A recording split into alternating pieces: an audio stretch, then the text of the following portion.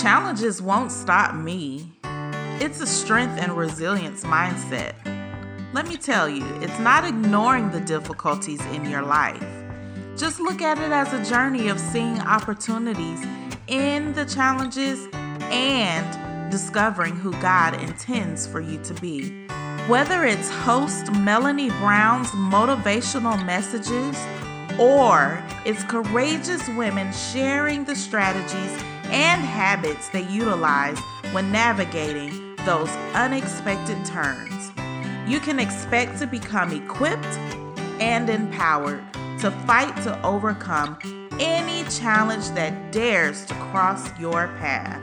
The goal? Building and maintaining a challenges won't stop me mindset. Let's go.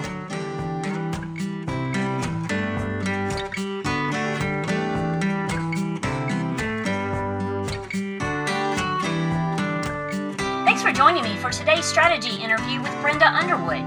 In episode 83, titled Dance with the Devil, Brenda shared some experiences from her traumatic childhood that filled her with fear, rejection, and insecurity. Are you familiar with any of those? When Brenda encountered God, she immersed herself in reading and studying the Bible. It was in His Word that she discovered courage, acceptance, and security. She learned that her insecurity stemmed from believing the enemy's lies. Believing what God says about us is integral to feeling secure. Brenda's going to share some effective strategies she's learned to implement when she's feeling insecure.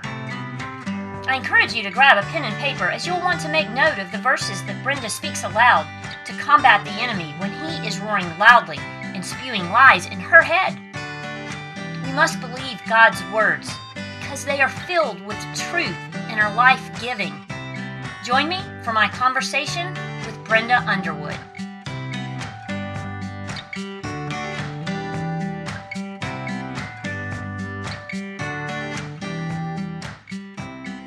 Brenda, I'm so glad that you said you'd hang around for a little bit longer so that we could talk about some habits that you formed many years ago that have continued to help you overcome big challenges, little challenges, just those little annoying irritations.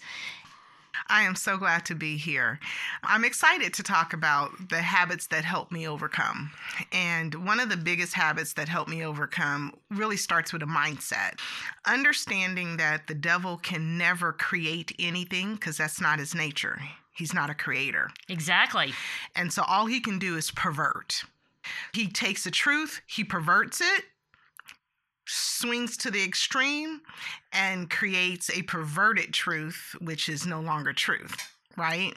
He disguises it so that you think it's truth. We believe it. Yeah, and so I think the biggest thing for me was to get to the place to love who God created Brenda Underwood to be.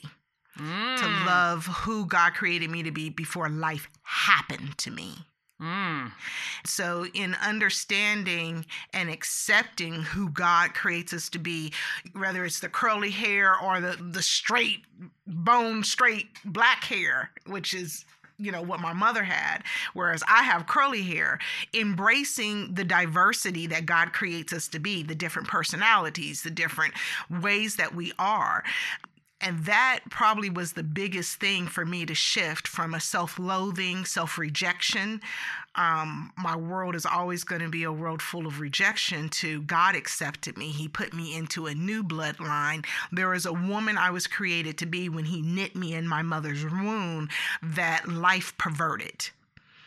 That the molestations perverted, that the rejection perverted, and that to get back to my true DNA. I think that the devil's biggest tool is to create insecure believers. Wow. I couldn't agree more because I know that I haven't gone through what you've gone through, but I have faced insecurity at times as well. The challenges that I went through have made me feel like even though you can't see it, in my head, Satan has told me, yeah, they're looking at you going, who does she think she is? And all the lies. And for a long time, I believed them. And then I got in God's word And he told me who I really am. And it has nothing to do with my physical body. As you said, my hair, my curly hair. Girl, we got curly hair going. Yes. High five. Yeah. And it doesn't even have to do anything with what I do. It's about who God says I am. Absolutely. And when we get rooted where our only validation comes from the blood of Christ shed on the cross, we are not validated by what mama said, what daddy said, what the job says, what the bank account has, how big our 401k is, our marital status. When we get to the place where that is our only validation and we're no longer validated by everything and everyone else and what everyone else says, and we have a one-man audience, life gets a lot simpler. People pleasing goes away. Codependency goes away. Allowing fear to dictate your actions stops. You're never getting rid of fear. It's a byproduct of the fall.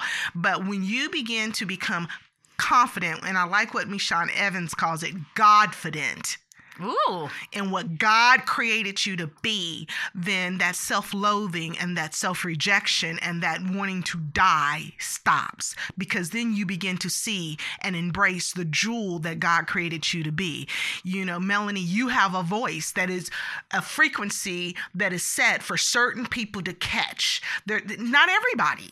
It's not for everybody. Exactly. It's for the segment of people who tune into the frequency that God gave your voice. And so there's no need for comparison. There's no need. I need to be like so-and-so down the street or Sally up the way. Or you stop the comparison. You stop being conformed to the world. And now you have the Godfidence to stand up in who God created you to be and to grow. And that creates habits where you don't talk to yourself like you don't love yourself anymore. You don't let negative views of yourself to fester and feed and to grow. I have a tool that I teach my clients to capture their thoughts, and it's off of 1 Corinthians chapter 12, verse 3, where when a thought comes to mind, that you say Jesus is Lord immediately, so that thought is killed in its very infancy. It never gets an opportunity to grow and to fester and then to produce behavior that's sabotaging. I love that. And I do that very frequently because I learned that habit many years ago too. And it has been life-changing for me. I would allow the enemy to get in my head and say all the things. And I wasn't stopping him. I didn't know to do that. But once I learned that and realized by practicing it how powerful it was, then as soon as something, whether it's somebody's comments or Satan is in my head telling me the negative side of things, I say, not even giving you 1 millimeter of space to take that. Now, one of the other things that I heard, and you probably have heard this too, is that an empty mind is just waiting for Satan to come in and just fill it up. But if we are filling our mind on a very frequent basis, daily basis, with God's word and who God says we are, and learning his truths, the enemy is still going to try to come and say things to us. There's not a lot of room for him. Then we speak up and we say, nope, not even going to listen to this. Then we fill ourselves up with what is in our head already, in our hearts. And that's what we believe, and that's what we act. The thing is that only 38, according to Barna research, only 38% of evangelical Christians read their Bibles once a week. That is so disheartening to know. And it's probably less than that because that statistic is about 10 years old. And so when we begin to think about filling our minds, we have to also remember that the Holy Spirit whispers and the enemy roars.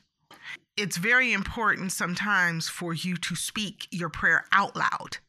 Oh, amen. I believe in saying things out loud. And that you speak to the atmosphere, not to the universe, because the universe is a created thing. It's not the creator. And so you speak to the atmosphere and command the atmosphere, because that's part of what helps us stay in alignment with who God created us to be. That we look at scripture as a book that shows us the promises of God and that we rightly divide it. And so when we look at filling our minds, I use specifically 1 Corinthians chapter 12, verse 3, because it says no one can say Jesus is Lord except by the Holy Spirit. So every time you declare Jesus is Lord, you are stirring up, as Paul told Timothy, stirring up the Holy Spirit on the inside of you. But it also comes in alignment with 2 Corinthians chapter 10, verses 3 through 5, where he says, take every thought captive unto the submission of Christ. And so God doesn't look at you and say you're ugly. God doesn't look at you and say you're stupid. God doesn't make junk. So when we get in agreement with the accuser of the brethren, we give him permission to reign and rule in our hearts and our minds, which will produce behavior that sabotages us from walking in the promises of God for our lives. So I walked into life being rejected. And one of the greatest things was for me to become self-accepting. It's not this is good or this is bad about Brenda. This is Christ or this is not about Brenda. This is keep or this is change about Brenda. And if what I'm saying is self-acceptance is distorted or perverted, that says, oh, I can be selfish and I can be mean and I can be heartless, well, that's not scriptural. That's not biblical. God is love. We are love. As he is in this world, so are we. And so anything that doesn't align with love isn't self-acceptance. Self-acceptance says that I no longer need you to validate me. Preach it, girl. I can love me in who God created me to be and love you in truth. Yes. And that probably pulled me out of depression. That pulled me out of suicidal thoughts, suicidal attempts, is me learning to love the skin I'm in. Whether it's size 16 or a size 8. And I've been both. And so learning to love the DNA that God created in me before life happened to me. Yes. And so when we get to that place, then we also can love people without expecting something in return. Because I'm filled up with love, because God has filled me up. He has said, you are enough. You are beautifully and wonderfully made. You are the apple of my eye, the object of my affection. You are the head and not the tail, above and not beneath. I have given you every spiritual blessing. Yes. When we believe that, then I can love Melanie without expecting anything in return from you. And not being in competition with each other. Exactly. Which is a big deal these days. Absolutely. I don't want to be in competition with anyone else. I just want to keep up with what God is doing in my life. Exactly. And making sure that I'm being obedient to what he has called me to be. If that intersects what you're doing, then let's collaborate. I don't want us to be in competition. And the funny thing is, as a dual certified business life coach, I certify life coaches. And people say, well, why would you go and certify your competition? I said, because they're not my competition. There's 7.8 billion people in this world. Trust me, I don't have enough time slots to help everybody get healed. My voice isn't for everybody. Exactly. My voice is a voice of transformation. God is not impulsive. God is strategic. And I love how all this loops back to the insecurity that all of us feel. And what you're saying is, while we can listen to other people and hear what they say, both good comments and negative comments, really what it comes down to is we find our acceptance and our identity in God. Yeah. And that when you look at that Godfidence, you no longer, when you are validated by the finished work of Jesus on that cross, and you accept his DNA for you, then defensiveness doesn't have a place to live. Indecision doesn't have a place to live. People-pleasing doesn't have a place to live. Galatians 1:10 is crystal clear. If I am pleasing man, I'm not pleasing God. And if I am pleasing God, then guess what? Some men are not going to be pleased. And when we're insecure, it causes us not to operate in what God's called us to if it goes against the grain of the conformity of the society. We see young girls, young ladies out there showing everything they got to everybody who's willing to look for clickbait. That's insecurity. That's not confidence. Because a confident woman says, I ain't got to put my puppies on the front porch, but you still going to be drawn to me because of the integrity and the favor that sits upon my life because Christ lives in me. Integrity and favor and God living in you are far, far, far more powerful and, in my mind, more desirable than what culture says that I should do and say and be. Exactly.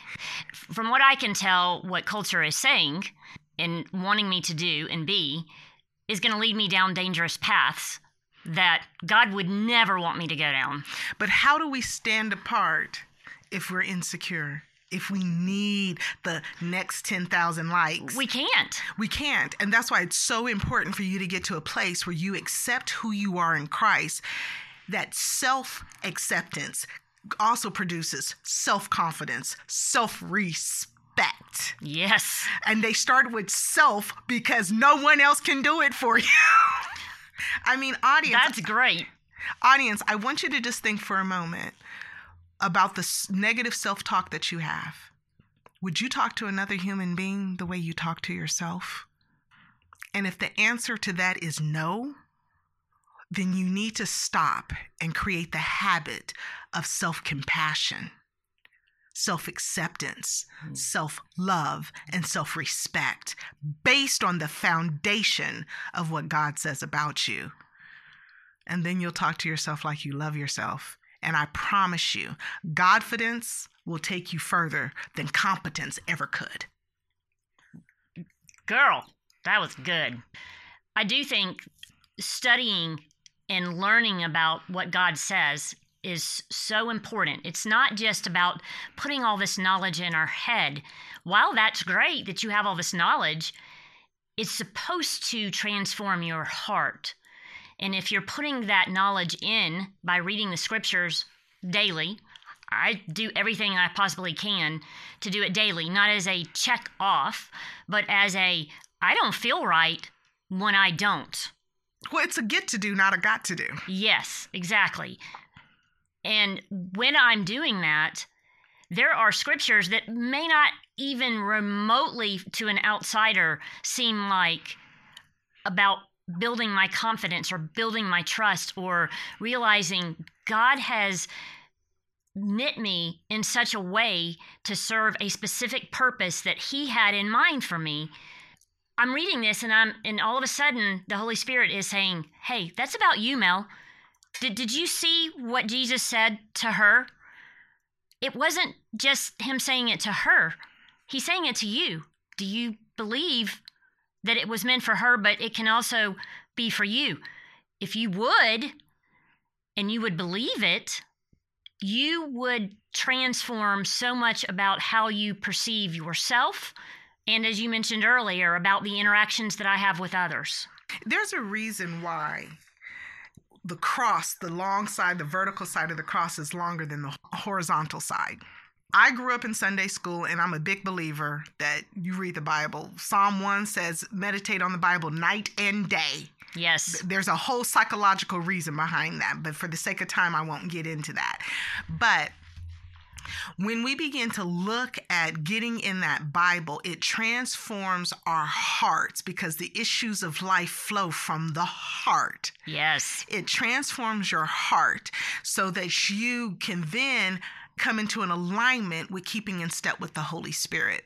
So when we think about studying that word and really chewing on it, not just to have head knowledge, but studying that word to really chew on it so that it becomes a part of your DNA. It becomes how you see yourself. When the enemy comes and says you're going to fail, you know that the enemy is the father of all lies. So whenever he says you're going to fail, you need to get real excited because it's about to pop off. You are moving in the direction of success because the only purpose of fear is to hinder. Yes, to stop you, to say, Yes. Don't go there. That's not going to work out good for you. Yeah. If it's by God and he's directing you, then, as you said, that's a lie. Yeah, it's a lie. And so when you begin to read that word, then you begin to stand on promises. I remember reading through Proverbs, and I was like, I don't like Proverbs because I identify with everything that is wicked. I was like, God, is this really for me? He said, when you learn that you are the righteousness of God in Christ Jesus,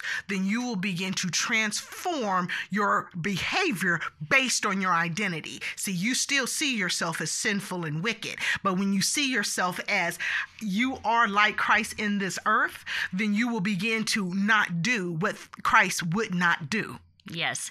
And I love in Proverbs how a lot of those wicked verses, talking about the wicked man and their behaviors, is coupled with what it looks like with the righteous person. That's what I want to take away. I want to look like that righteous person. I want to live like that righteous person. So Proverbs is an unbelievable book. It's a lot to chew on, but wow, there is so much to gain from, as you said, meditating on it.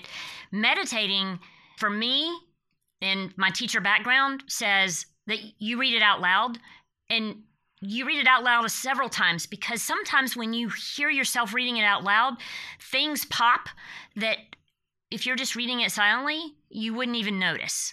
And then you're like, whoa, wait a minute. Hang on. I got to explore that a little bit more. And I am a word nerd.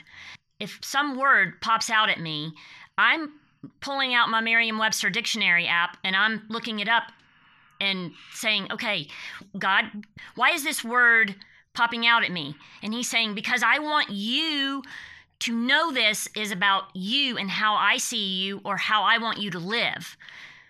And so meditating for me is reading it out loud, looking up those words that pop out at me, and then saying, what am I supposed to do with this? What is this meant for today or in the future?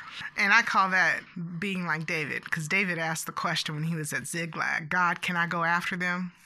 You know, the enemy had came and destroyed the camp and took their wives and children captive. And David's 30 strong men was ready to stone him. You know, they went from being his boys to, we gonna kill you.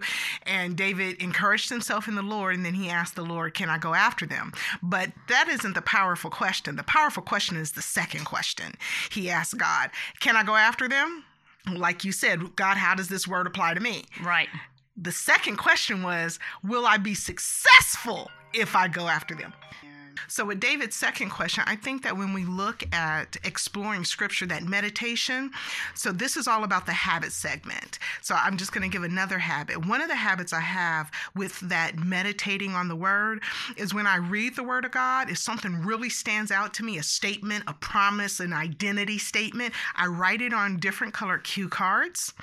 And so since I'm not a morning person, you know, you have to adapt to how God created you to be. I grab a scripture card first thing in the morning when I look up. It's one scripture, and I can chew and meditate on that while I'm brushing my teeth and taking a shower and asking the Holy Spirit, teach me, show me, what does this mean? How does this apply today? And so after 20 years of studying the Bible now, I have a big, huge stack. Oh, I bet you do. And so that helps me to feed on his word besides having head knowledge, which puffeth up. Oh, you're using the King James Version, girl. Yes, puffeth up. Head knowledge that puffeth up, but it's love that edifies. So now how can I use that word to be an apple of truth to the hearer, to the person who I may get an opportunity to minister some love to throughout that day? Yes. Let's circle back around to what you want the listeners to take away about insecurity. I want every one of your listeners to take away from insecurity that it is the voice of the enemy to be the accuser of the brethren, and don't get in agreement with it. Know your roots in Jesus. Know your identity in Christ. Study your word, feed on it, meditate on it, not so you can quote it, but so that you can live it. Because his plans for you are for your good and not for your harm. That was an incredible summary of everything that we've talked about in this interview. I love the idea of exploring topics that really kind of hit home, because some of the things that you said, I'm going, ugh. Because even though I feel like I know who I am in Christ, Satan is not going to just give up and go, oh yeah, she got it. She's figured it out. It's a waste of time with her. Oh no, he still bumps up against me and still puts fear in my heart, or that sense of comparison, or the lack of, or things are not moving fast enough. Oh, we could do a whole nother segment on that right there. Yeah. That timeline.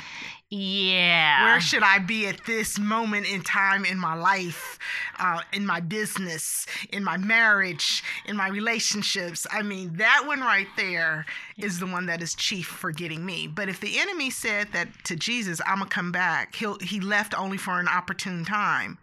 That means he has the Pharaoh spirit. He's going to keep coming back. He's going to let you go for a minute and then say, hey, wait a minute, we just let all of our slaves go. We need to go back after them. Yes, ma'am.